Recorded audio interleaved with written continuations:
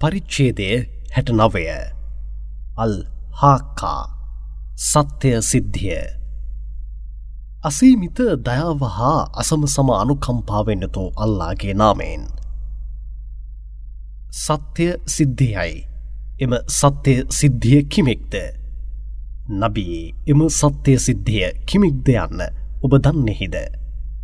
සමුද් නැමති ජනතාවද ආද් නැමති ජනතාවද මරණයට පත් වූවන්ව තට්ටු කර නැගිට්ටවන ඒ සිද්ධිය බොරු කළහ.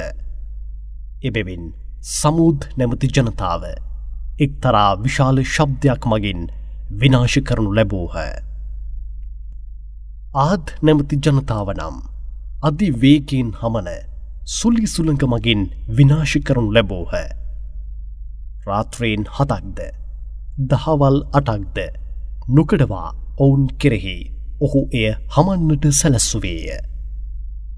නබී ඒ අවස්ථාවේදී ඔබ එහි සිටියහොත් මුල් නොමැතිව ඇද වැටුණු ඉන්දිගසමෙන් එම ජනයා බිම වැටී තිබෙනු දැක ඇත්තෙහිය.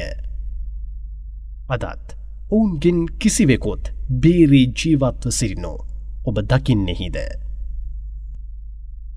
ෆිර්අවුන්ද ඔහුගෙන් පෙර සිටි අයද උඩු යටිකුරු ලෙස පෙරලා දමන ලද රටෙහි සිටි ලූත්ගේ ජනයාද එම සත්‍ය සිදුවීම ප්‍රතික්ෂේප කර පාපයන් කරමින්ම සිටියහ.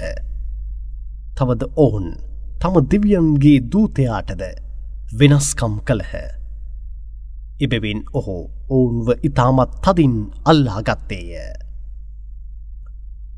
නූහු නබිගේ සමෙහි ඇති වූ ජලගැල්මෙහි ජලයේ පිරී ඉතිරී ගිය අවස්ථාවේදී නීත වශයෙන්ම අපි ඔබව ඔබගේ මුතුන් මිත්තන්ව නැවෙහි පටවා බේරා ගත්තෙමු. එය ඔබට එක් පාඩමක් වශයෙන් පත් කිරීමටද එය කනින් අසන කෙනෙකුට මතකයේ තබා ගැනීම සඳහාද එසේ කළෙමු. වරක් තදින් සූර් නැමති හොරණෑව දිනකදී පිඹිනු ලැබ භූමියද කඳුද උදුරා වීසි කරනු ලැබ එකකට එකක් ගැටී තදින් පහර වැදුනහොත් එදිනදීම යුග අවසානයේ ඉමහත් වූ සිදුවීම සිදුවනු ඇත. එදිනදී අහස පුපුරා විවර වී පරඬැල්මෙන් බවට පත්වනු ඇත. නබී මලයිකාවරුන් එහි පැතිවල සිටින්නාහ. තවද එදිනදී ඔබ දෙවියන්ගේ ආරෂ් මලයිකාවරුන් 8 දෙනෙකු තමන්ට ඉහලින් ඔසවාගෙන සිටිනු ඇත. මිනිසුනේ එදිනදී ඔබ ඔබගේ දෙවියන් ඉදිරියේ ගෙන යනු ලබන්නේහොය.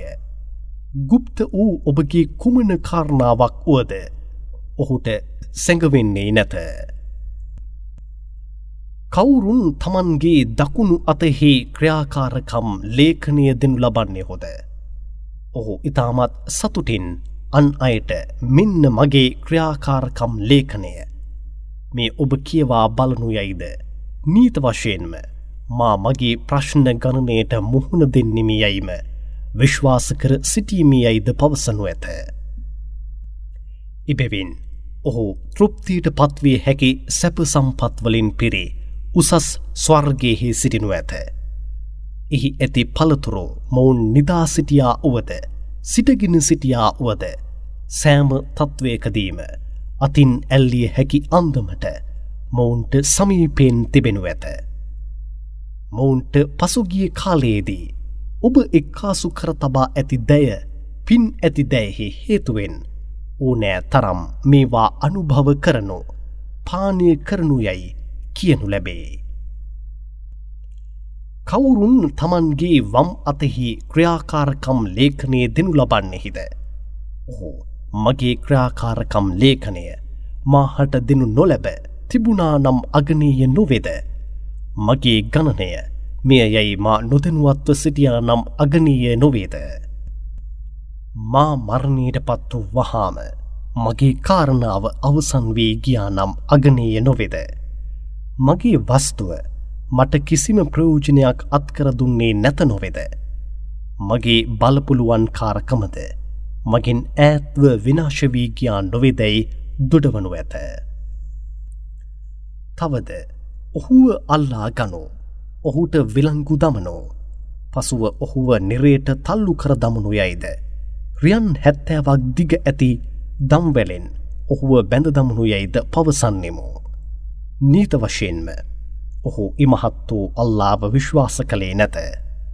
දුප්පතුන්ට ආහාර ලබා නොදුන් අතර අන් අයවද ආහාර ලබා දෙන මෙන් ඔහු පෙළඹුවේද නැත. එබැවින් අද දින ඔහුට මෙහි කිසිම මිතුරෙකු නැත. තුවාලවලින් වෑහෙන සැරව වතුර මිස ඔහුට වෙනත් කිසිම ආහාරයක්ද නැත යයිද කියනු ලැබේ. එය වැරදිකරුවන් මිස වෙන කිසිවෙකුත් පානය නොකරන්නාහ. ජනතාවෙනි, ඔබ බලන දෑ මතද? ඔබගේ බැල්මට ලක් වූ දෑ මතද? ඔබ නොබැලූ දෑ මතද? ඔබගේ බැල්මට ලක් නොවූ දෑ මතද? සත්තකින්ම මේ නීත වශයෙන්ම අප විසින් දැනුම් දෙන ලද ප්‍රකාරම ඉතාමත් ගෞරවනීය දූතයෙකු විසින් පවසන ලද දෙයක් වන්නේය. මෙය කවියෙකුගේ වදනක් නොව, එහෙත් මෙය ඔබ ඉතාමත් අල්ප වශයෙන්ම විශ්වාස කරන්නේ හොය. මේ එක්තරා නිවිතිකරුවෙකුගේ වදනක්ද නොව, එහෙත් මෙමගින් ඉතාමත් අල්ප වශයෙන්ම ඔබ හොඳ දැනුමක් ලබන්නේ හොය. ලෝකයන් සියල්ල උත්පාදනය කර පෝෂණය කරන්නා විසින් මේ පහළ කරනු ලැබ ඇත්තේය. ඔහු අප කෙරෙහි යම් කිසි වදනක් මනක් කල්පිතව බොරු ගොතා පැවසුවහොත් ඔහුගේ දකුණත අපි තදින් අල්ලාගෙන ඔහුගේ පනනාලය අපි කපා දමන්නෙමු. ඔබගින් කිසිවෙකුටත් එයින් ඔහුව වලක්වා හැරිය නොහැක. නීත වශයෙන්ම මෙය බය භක්තියෙන් යුක්තන්ට හොඳ උවදනක් වශයෙන්ම ඇත්තේය. එහෙත් ඔබගෙන් එය බොරු කරන්නන්ද ඇත්තිය යන්න නීත වශයෙන්ම අපි හොඳින් දනිමු. නීත වශයෙන්ම මෙය ප්‍රතික්ෂේප කරන්නන්ට දුක ගෙන දෙන්නක් වශයෙන්ම ඇත්තේය. එහෙත් නීත වශයෙන්ම මෙය පොඩ්ඩක් හෝ සැකීම් තොර සත්‍යයක් වන්නේය. එබැවින් නබී, ඔබ ඉමහත් වූ ඔබ දෙවියන්ගේ ශුද්ධ වූ නාමය සුවිශුද්ධ කරමින් සිටිනු මැනව.